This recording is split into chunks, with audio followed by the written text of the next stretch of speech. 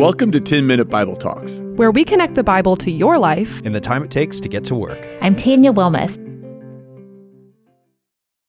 So my day had gotten a little out of control. It looked like this.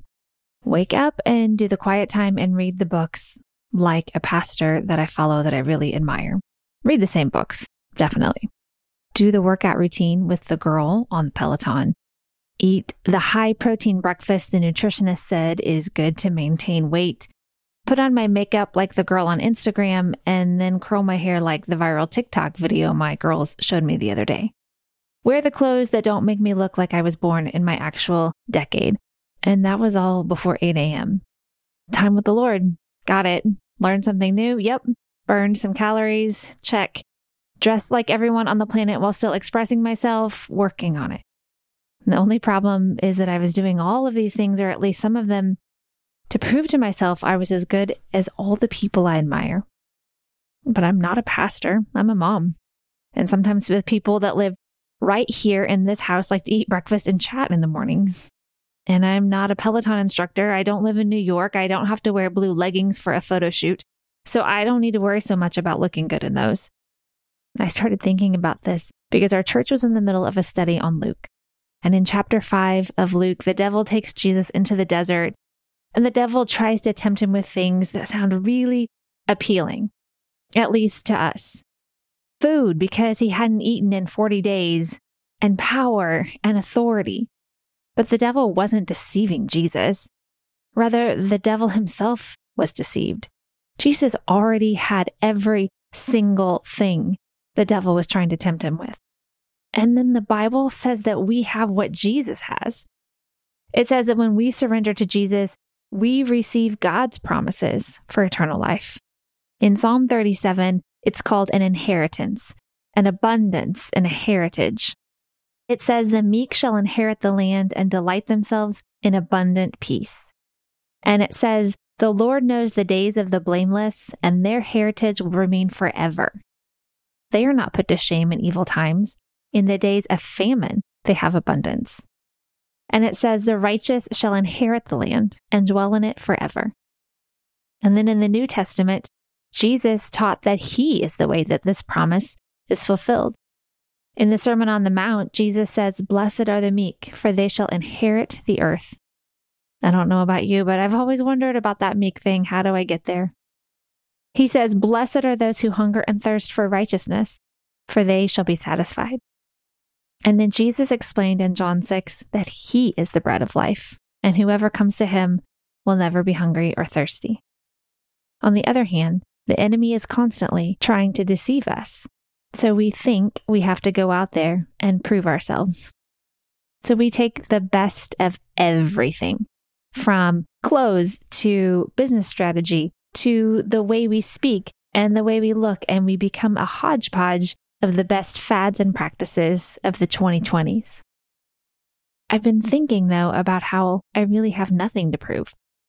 And I'm working on shifting my mindset into waking up and remembering that I don't have to prove anything today. How far removed are we from God's promises?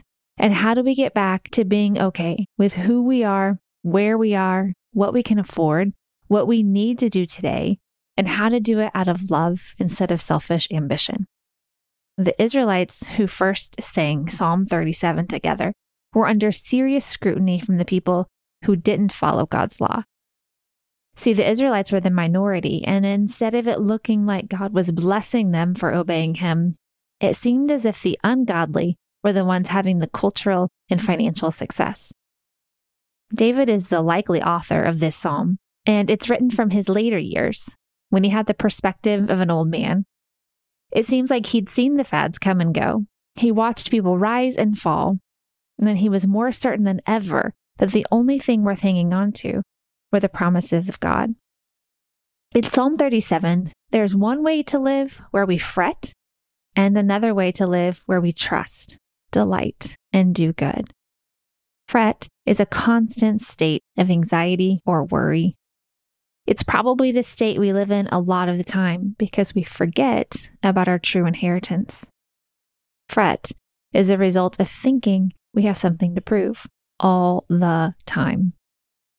How can I prove to myself that I'm good enough? And how can I prove to the world that I'm all the things I'm trying to show that I am? Smart, kind, trendy, funny.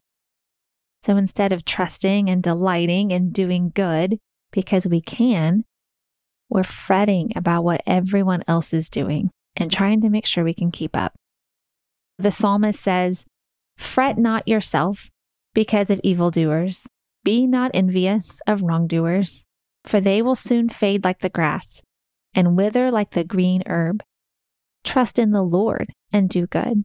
Dwell in the land and befriend faithfulness. Delight yourself in the Lord, and he will give you the desires of your heart." It's not just a recommendation, but a command to turn away from fret and envy and toward the promises of the Lord.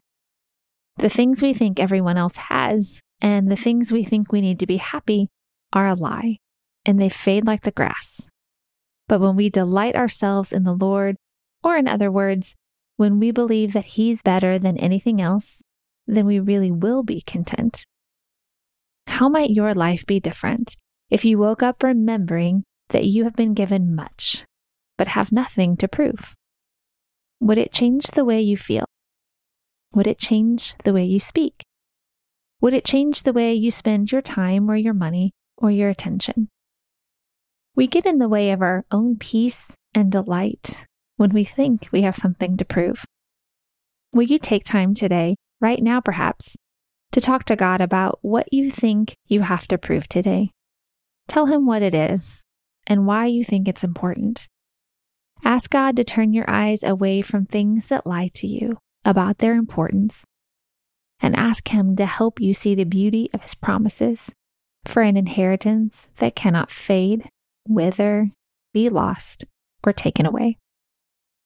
If this podcast is helping you grow in your faith and you want more people to experience what you have, would you join our team? 10-Minute Bible Talks is a crowd-funded project. Even a monthly gift of $10 makes a huge difference. All gifts are tax deductible, and it couldn't be easier. Just click on the link in the show notes.